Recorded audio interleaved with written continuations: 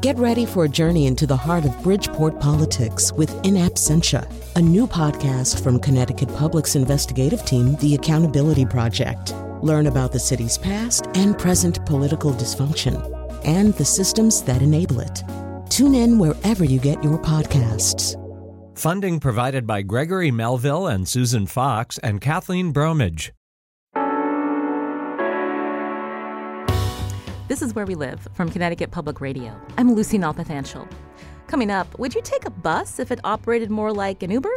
The Day reported the City of New London is exploring the idea of an on-demand rideshare bus service, like Uber or Lyft. New London's mayor will join us later to talk about this pilot program.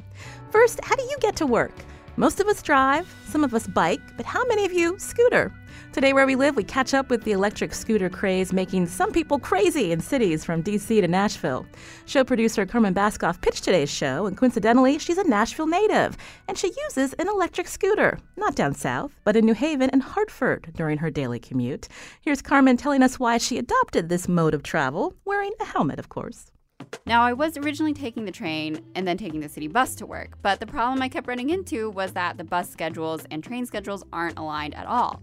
So I would be pulling into the station on the train, and out of the window, I would see the bus I needed to be on pulling away. And then, of course, the next bus doesn't show up till 20 minutes later. So I was pretty frustrated by the situation, and then I went on vacation with my sister in Europe, and we went to Vienna, and we saw these rental electric scooters. And so we decided to give them a try, and it was really fun. We were zooming around the city in the bike lanes, and I just left thinking, this is a great way to get around, and I need one of these things. So when I got back to the U.S., I went on Amazon, and I ordered an electric scooter, and it came about a week later, and I started using it for my commute. It cuts about 20 minutes off my trip because I don't have to wait for the bus.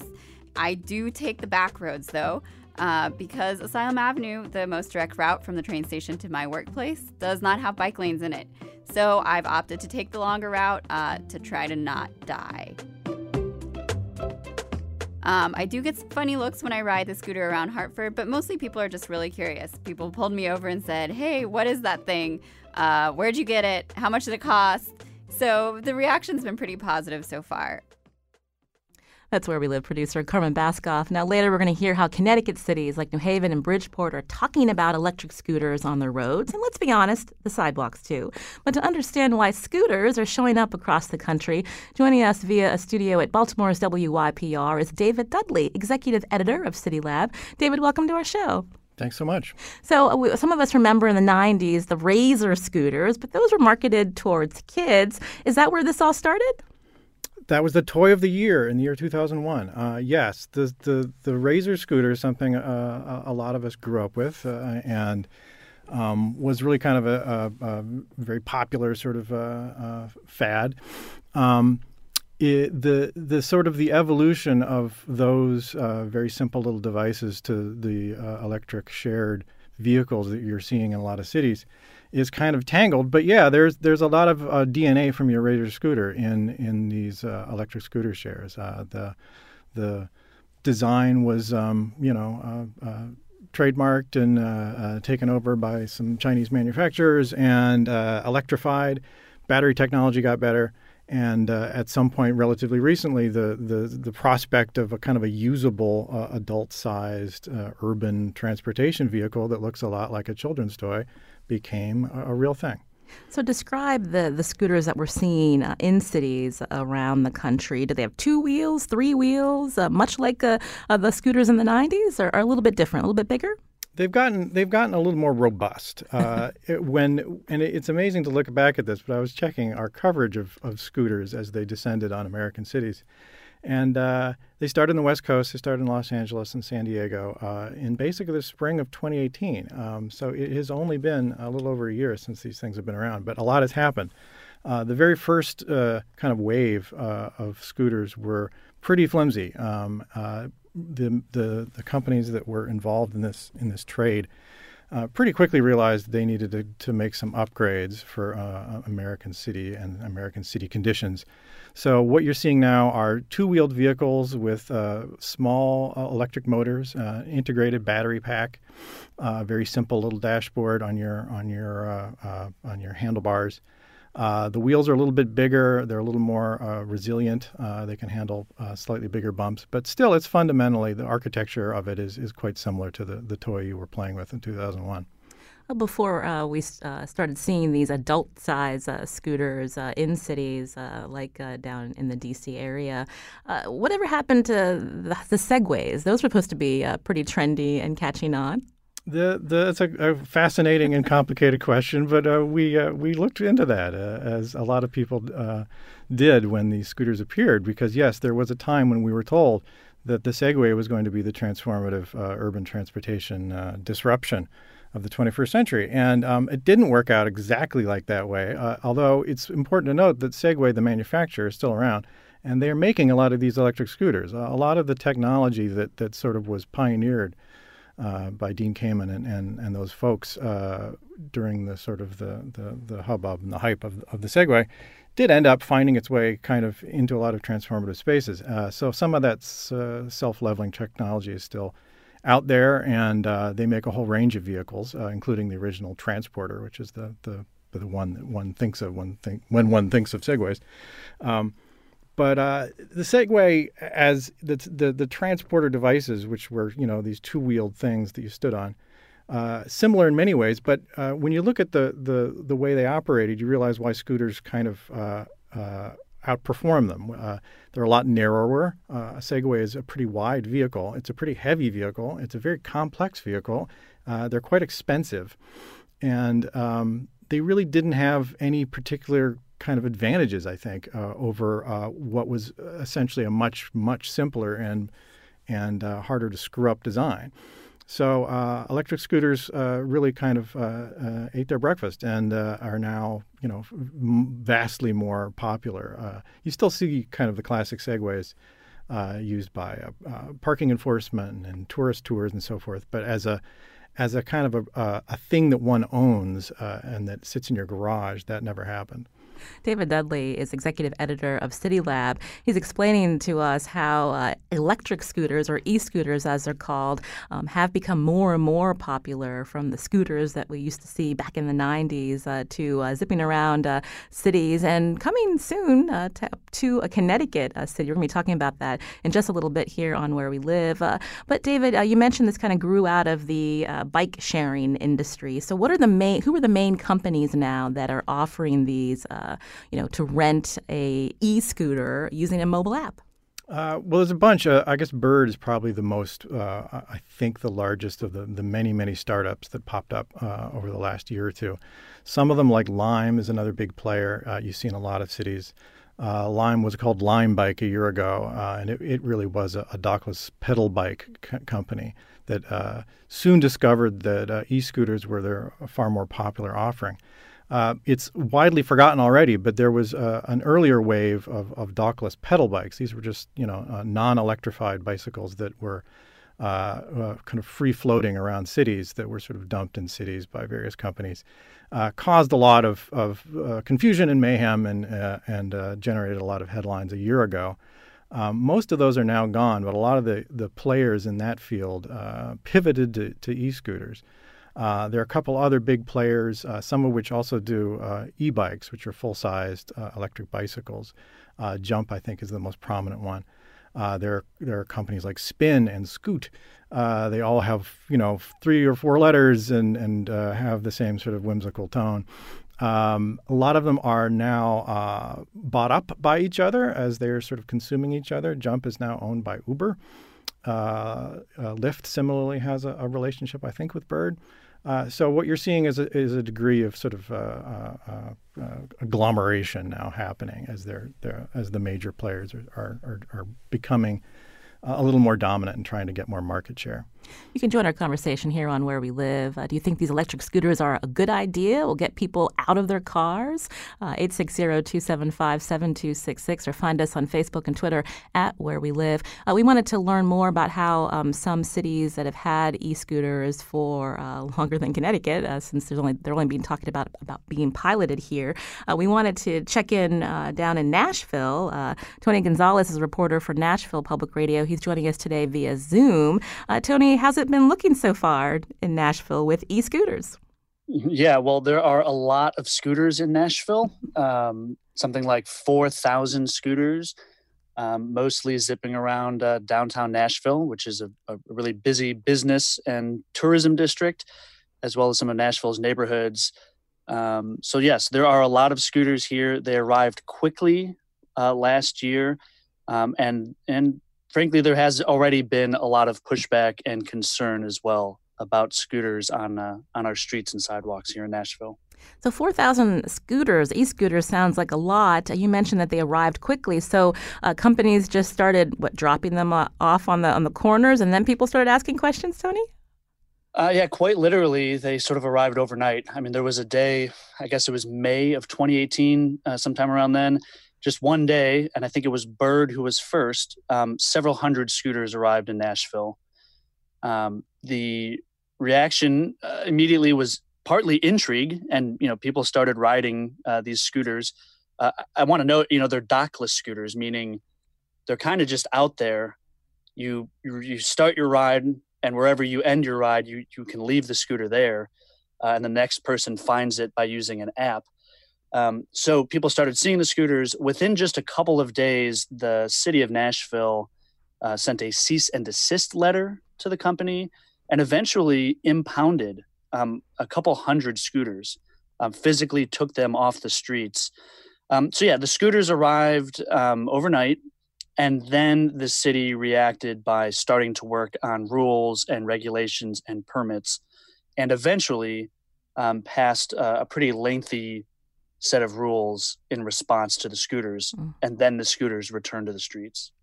David Dudley from City Lab, is that common? Is that what's been seen in other places around the country where these e-scooters seem to, quote, appear overnight? That's always the phrase. They appear overnight, and yes, there's been a really wide range of responses similar to what Nashville experienced.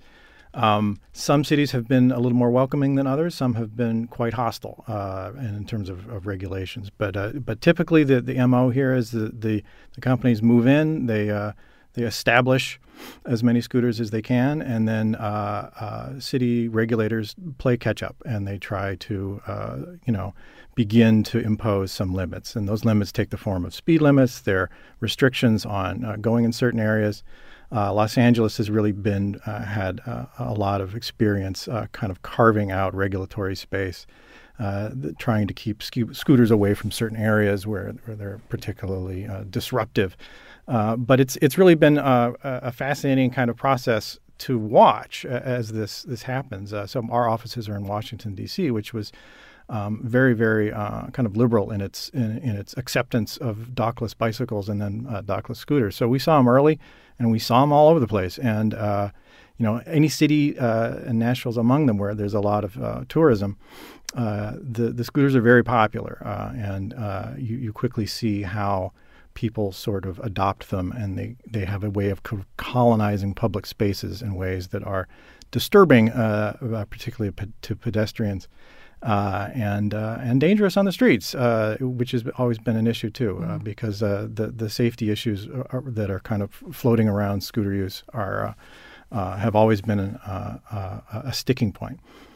Tony Gonzalez from Nashville Public Radio. Let's talk about safety.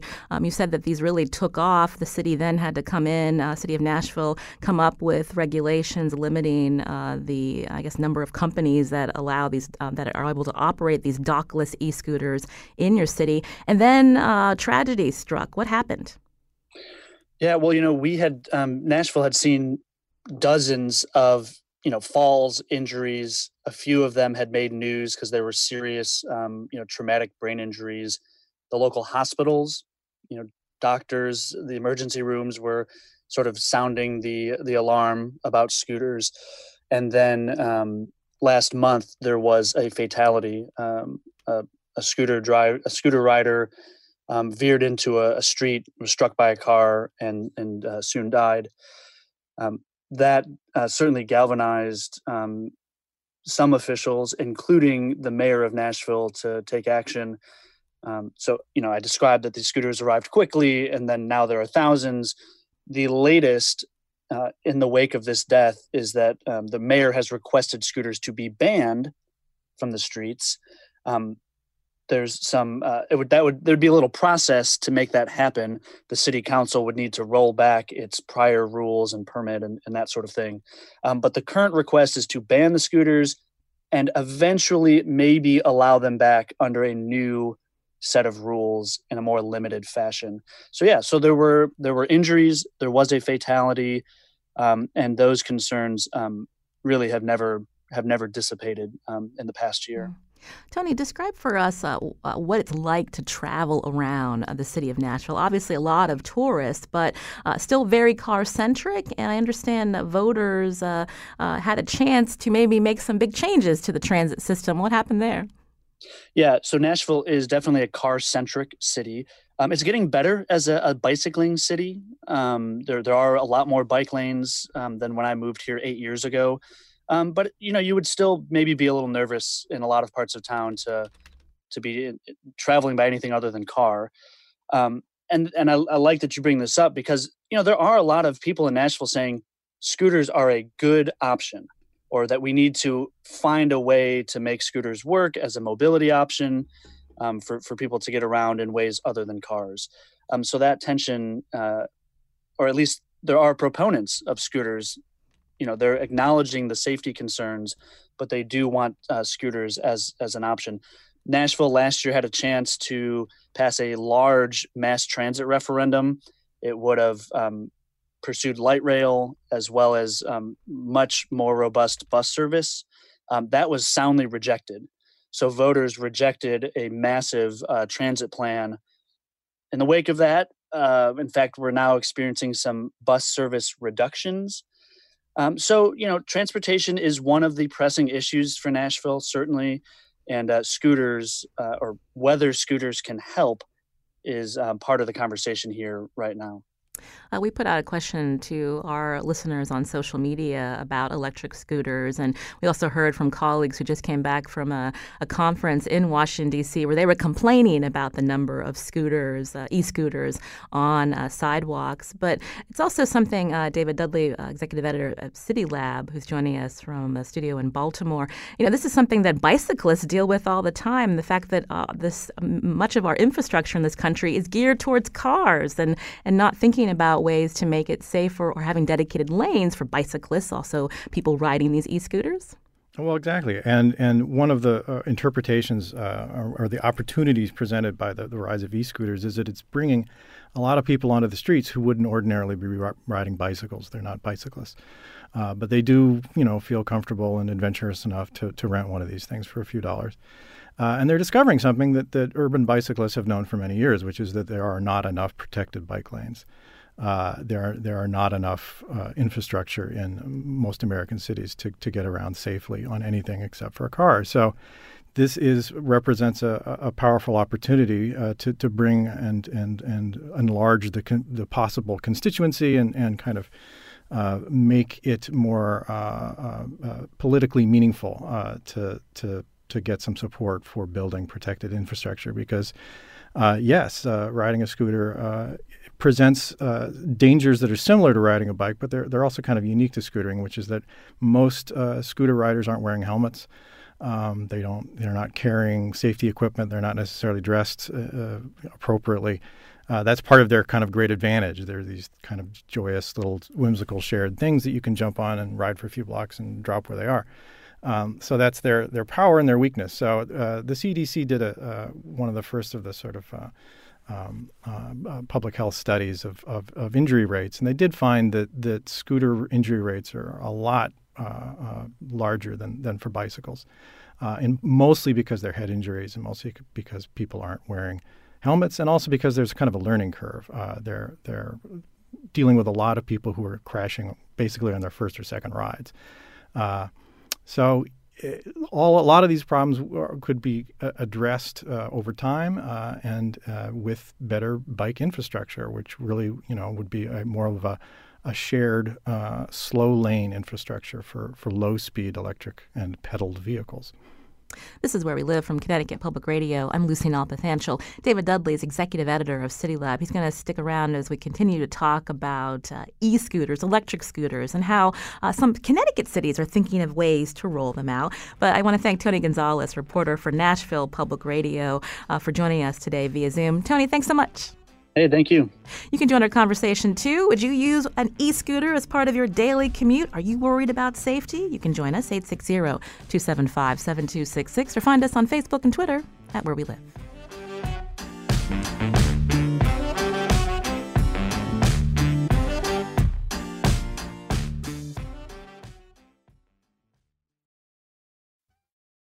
This is Where We Live from Connecticut Public Radio. I'm Lucy Nalpathanchel. Electric scooters, or e-scooters, are on the radar of Connecticut officials. At a legislative public hearing earlier this year, the New Haven Independent reported that the city's transit deputy, Michael Pinto, had urged passage of a bill to regulate them. He told the lawmakers, "We've seen it flood other cities. We simply want to have the tools in place to make electric scooters a boon to non-drivers in New Haven and not a messy disturbance." New Haven is not looking to repeat Nashville's mistakes, which you heard about earlier in the show. So how are some Connecticut cities talking about electric scooters?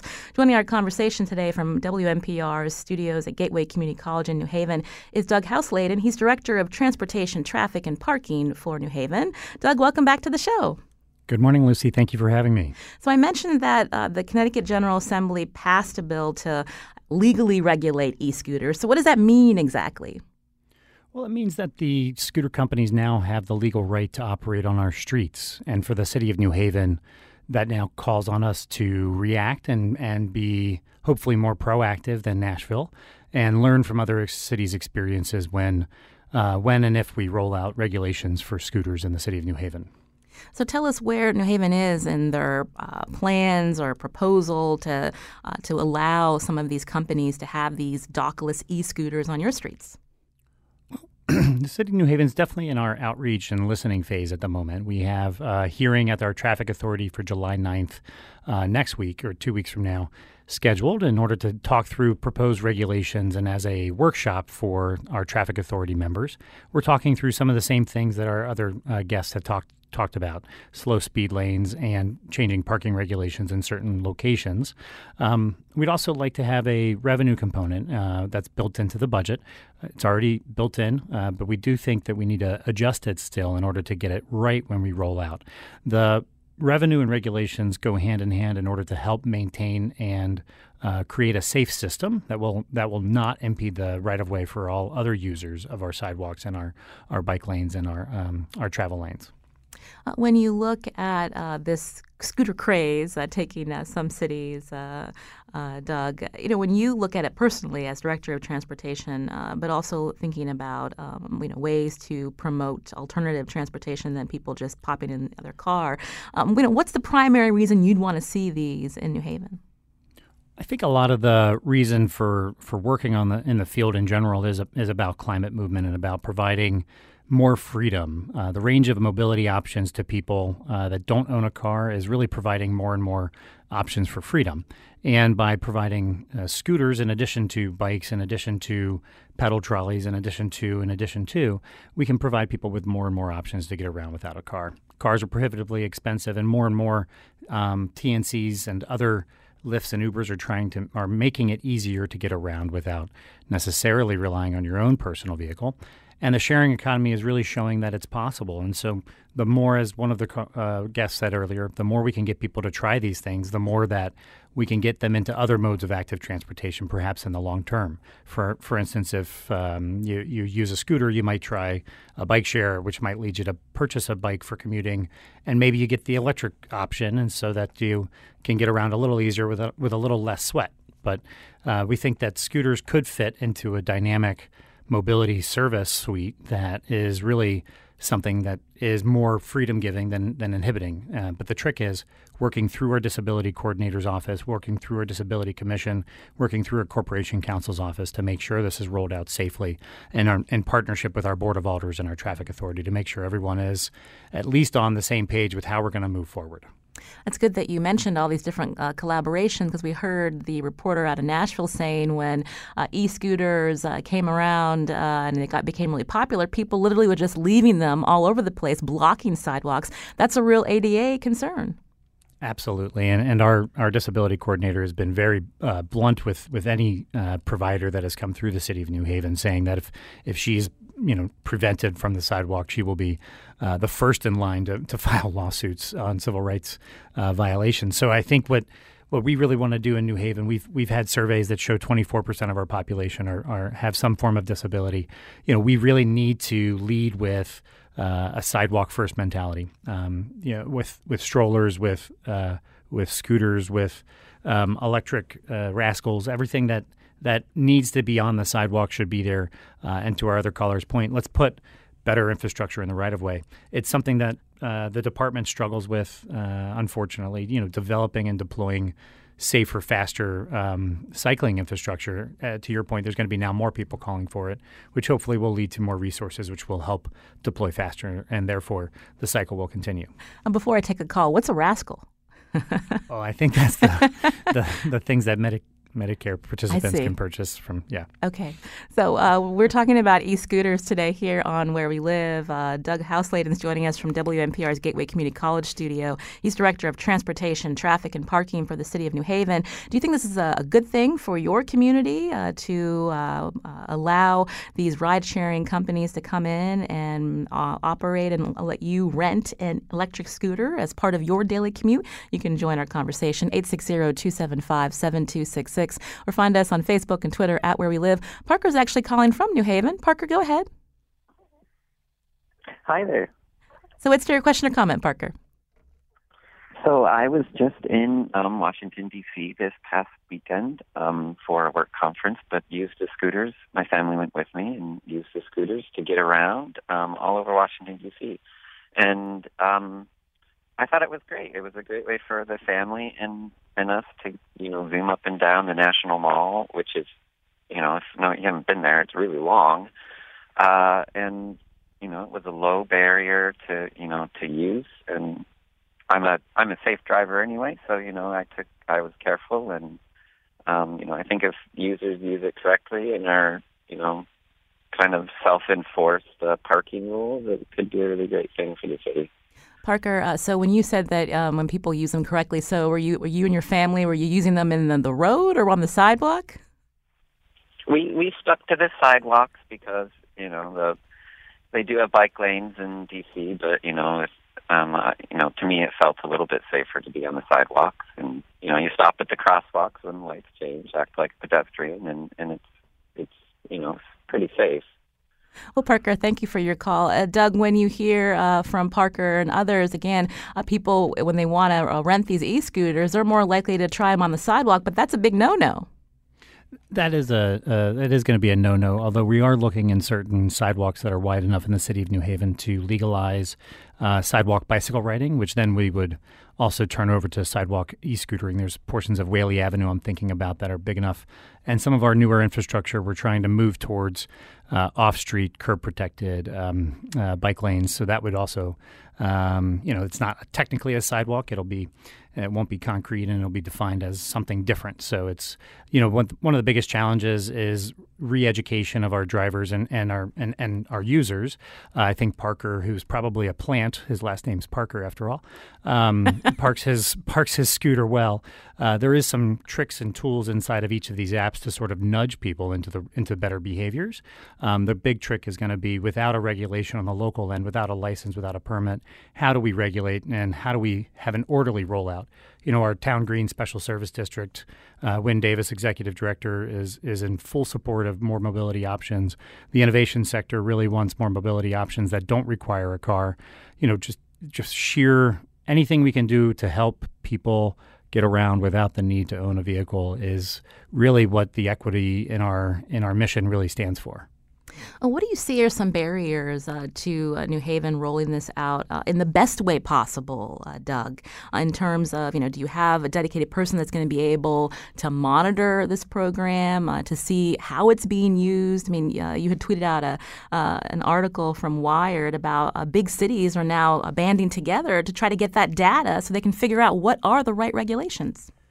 I think anyone who knows me knows that I'm overwhelmed in the office, and taking on one more service or mobility system to sort of help guide and oversee is a big order. And so I think the biggest challenge for local governments is just going to be sheer volume of things to deal with. Right now, we're still rolling out our bike share program. We're going to swap every single bike of ours in August and have 340 stations is the goal. But so we're, managing all of these systems do take time away from the mundane, which is 90% of my job is parking tickets, right? And those things are real customer touch points for the city of New Haven. So to your point, it's we've created a revenue stream. We're going to need to on the local side think more creatively about how we dedicate enterprise funds or local lockboxes in order to generate revenues that can offset these programming expenses. Things like lost parking revenues, things like paint on the sidewalk. So I've been to Long Beach, I've been to Anaheim, I've toured Nashville, D.C., a number of other cities and scooted. Indianapolis, Indiana as well, I scooted there. And a lot of these cities are really banding together, as you mentioned, and creating a framework that providers then respond to. And so City of New Haven will be joining on the LA DOT standard. We fully anticipate that. We'll brief our Board of Alders on that in June or July. And then, also we'll be following the Long Beach model and having temporary spray painted parking, maybe even chalk parking areas for corrals to make sure they're out of the way. But these are freestanding potential impediments in the right of way, but they're not necessarily a danger like perhaps that require site plan approval because they're not affixed to the ground and they're not a fixture. So they are in this nebulous personal property space that is sort of like an abandoned property. My lawyer would yell at me for saying that word, but a property left on the sidewalk, I would say. So all of this is how is the city just going to deal with this larger influx of complaints and calls and work? One of the ways we put in a budgeted position and as well revenue to offset that, and the position was created but not necessarily filled, and our revenue was held constant. And so now the challenge is, proving that the revenue will pay for a position and then coming back to our legislators to fill that position. This is Where We Live. You're hearing from Doug Houseladen, who's Director of Transportation, Traffic, and Parking for the City of New Haven, as we talk about e-scooters, electric scooters that have become popular in cities around the country. We just heard from Doug that New Haven's thinking about ways to roll this out on their city streets. You can join our conversation. Find us on Facebook and Twitter at Where We Live. These electric scooters are becoming more popular because of companies like Lime and Bird that are offering dockless e-scooters, as they're called, to be rented via a mobile app. Now, if you live in Bridgeport, you may have seen them on the campus of the University of Bridgeport. On the phone with us to talk about how that came about is President Laura Trombley of the University of Bridgeport. President Trombley, welcome to the show. Good morning.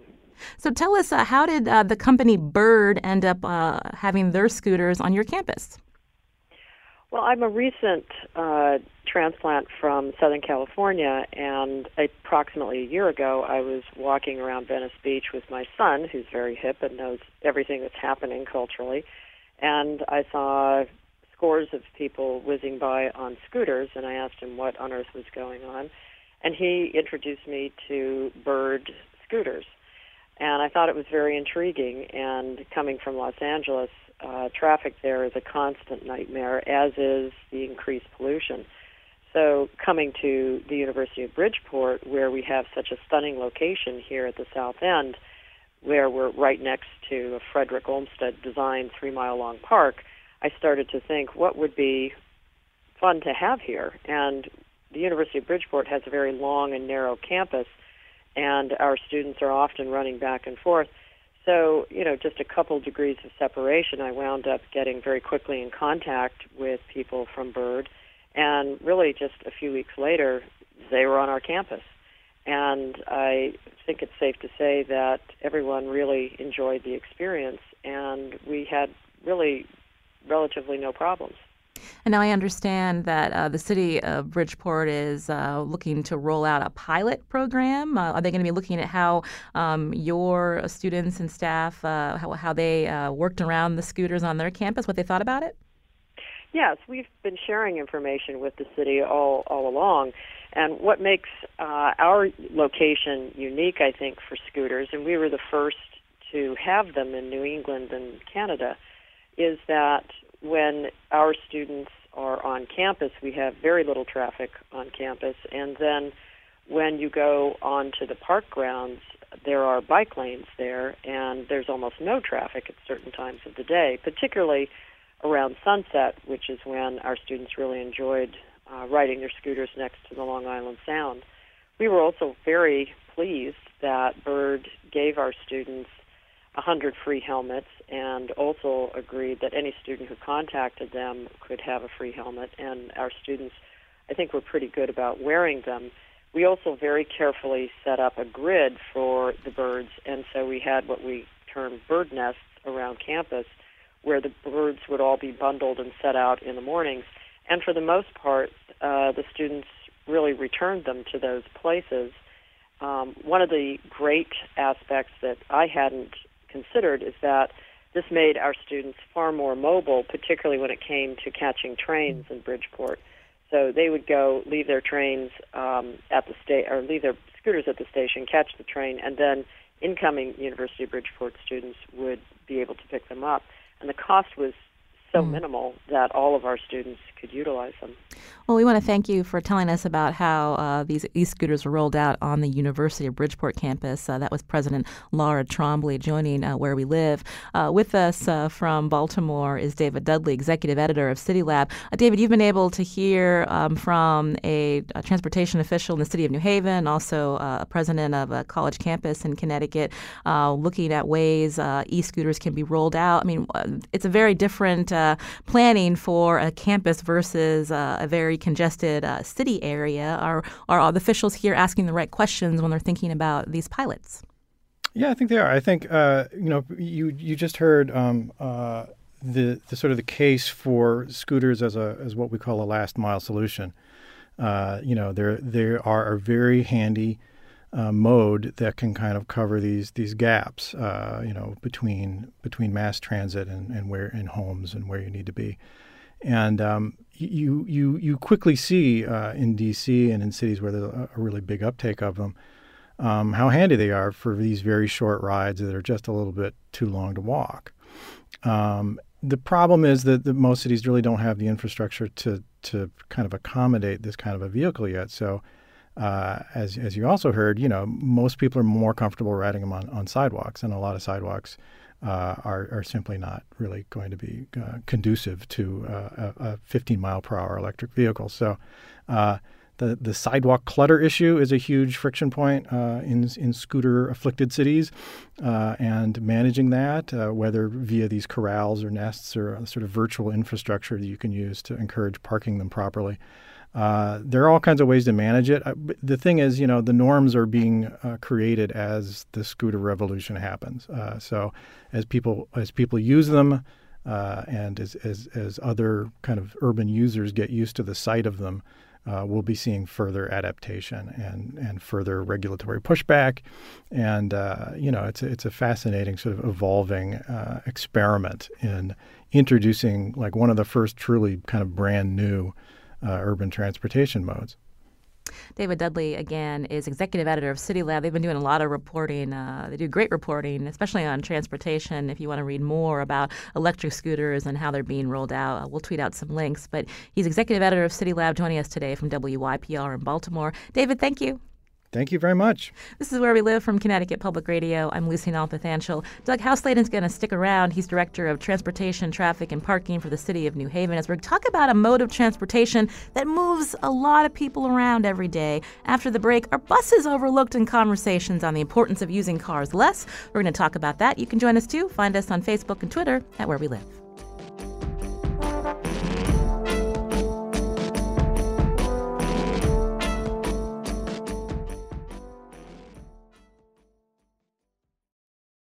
This is Where We Live from Connecticut Public Radio. I'm Lucy Nalpathanchel. Today we're talking about transportation, pegged to the latest craze sweeping American cities. Do you have an electric scooter? Would you rent an e-scooter as part of your daily commute? You can join us on Facebook and Twitter at Where We Live.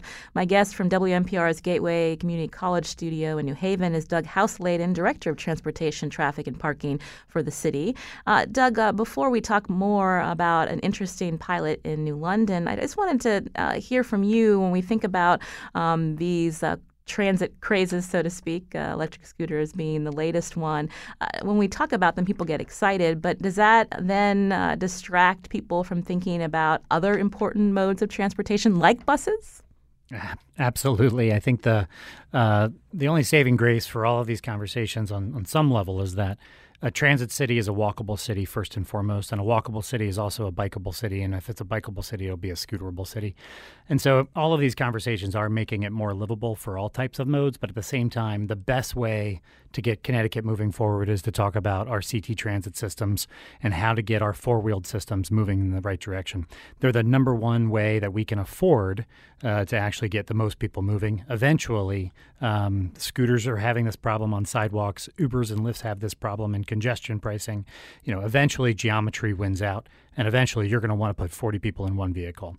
And that's how we need to redesign our funding systems and our cities in order to have walkable, transitable cities that are also bikeable by nature. What are your ridership levels for the city bus system down in New Haven, and how is it resourced? We have over 10 million rides a year, and right up to about 9.8 million rides a year. And it's resourced by, of course, state tax dollars as well as fare box recovery. That's where people pay for the tickets. And right now, we need to grow the system. It has not changed in a number of years. And in order to do that, we're going to need both a capital infusion as well as to change streets, to change street grids, make transit stations, make crosstown routing, in addition to more operating dollars. So it's going to be a tough conversation to have, but at the same time, we have to have it in order to grow. We need to have denser cities in order to sustain and have a hope of combating climate change. And the number one ways that's going to be doing that is electric mobility and buses in the future. This is Where We Live. We wanted to ask the question to our listeners, would you take a bus if it operated more like an Uber? Well, the Day reported the City of New London is exploring the idea of an on-demand rideshare bus service offering door-to-door service. We wanted to hear from the City of New London, so Mayor Passero is joining us today via phone. Michael Passero. Mayor Passero, welcome to the show. Good morning, Lucy. So New London, much smaller than New Haven. So what's your transit look like right now? And tell us about where this idea came from. Well, this idea actually came from our regional transit system, SEAT, Southeast Area Transit, which is our regional commuter bus system. They have and we cover, it's a bus system that tries to cover a large area, which is predominantly rural. And then you get into a city like New London, which is very compact. We're 27,000 of us, 28,000 of us live in about 5 square miles. And so the SEAT transit system is trying to support some rural routes that are not performing well. And they started looking into making a microtransit system for a route that runs out to Stonington. And that's where the idea really generated. Then we started looking into it and found that Norwalk was in the middle of a pilot program. They actually just ended it. It was successful. And we began talking with the consultants that provide the software and help set up the pilot programs. And we just think that it would be perfect for this really densely urban populated city of New London that really in itself, within its own borders, can be a perfect microtransit system. And the fixed route SEAT system does not, while it provides great regional transportation for our citizens, getting them to their jobs at the casinos, both in Ledyard and in Montville, and to the different other employment hubs outside of New London, and gets people into New London, because New London is, of course, the biggest employment hub in the area. It doesn't necessarily provide a great answer to moving people around within our city. So this is what we're looking at trying to segue the existing system, which has not changed in many, many years, and modernizing it into this more pooled, on-demand transit system. Mayor Passero, do you also see this as, New London seen as a arts and cultural hub down in the southeast corner, a way to attract people from the surrounding areas where you don't have to worry about parking and congestion in your city? Exactly. That's one of the major driving motivational factors. We have this very, very thriving arts, entertainment, restaurant district downtown. And so it would be able to move people within the boundaries of New London. So wherever you are in New London, you're about 2 miles away from the center of town, the downtown business district. So rather than getting into your car, everybody getting into their individual motor vehicles and basically move it from your driveway to try to find a parking space downtown, we're looking at a microtransit system that would not increase the time of your travel or significantly, and would be more convenient. So you would just like an Uber, sort of a pooled Uber, you would, call for it using your app on the phone, and this microtransit system would move you downtown and then bring you back at the end of your evening. So we think that that's one market that we're not even tapping into with the existing fixed route system. And so tell us how soon before this is going to be happening in New London? We're at the very early stages. We currently, the City Council has approved the concept and the funding to set up the pilot. We have to work with SEAT to try to set up the system. We believe we'd like to get it going. In a meeting yesterday, we targeted sometime in the late summer to get this system up and running. Well, it certainly caught our attention. Thank you, Mayor Michael Passero, for telling us about this micro-transit, ride-sharing, on-demand bus service that you're looking to launch soon. Doug Houselayden's with us, who's Director of Transportation, Traffic, and Parking for the City of New Haven. Doug, what do you think of this idea? Anything like this that could work for maybe parts of New Haven? Oh, absolutely. And we kind of have some of this in our private employers in our Yale shuttle system, especially at night. Greater New Haven Transit Districts launched an app for paratransit, which is an on-demand scheduling service app as well. In addition to the New London pilot, and Norwalk also has a microtransit pilot. I think you can tell that this is really seeping into the public discourse. Last night at our Connecticut Commuter Rail Council, we did our 2019-2020 visioning, and the big issue we were talking about is getting away from this vision that taking the train or taking transit in Connecticut means taking the train and means driving to the train station. We need to realign our transit services to actually go to the train station. Middletown Transit, I've heard, is realigning their bus system to go to the Meriden train station on the Hartford line. We need to do that with our State Street station in New Haven.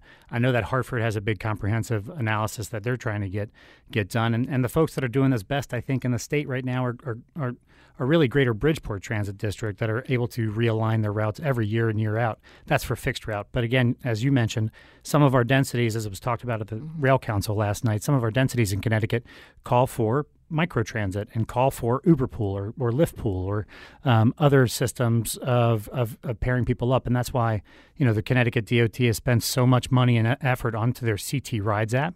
It's a great way that people can find each other and find commuting partners and really reduce their impact. If you can actually go from 1 to 2 people in a car, that's the greatest reduction in greenhouse gas you can have. You're just doubling the number of people per each greenhouse gas emitted. So, it's a great new wave of the 21st century mobility options and how everything falls into a suite of transportation options.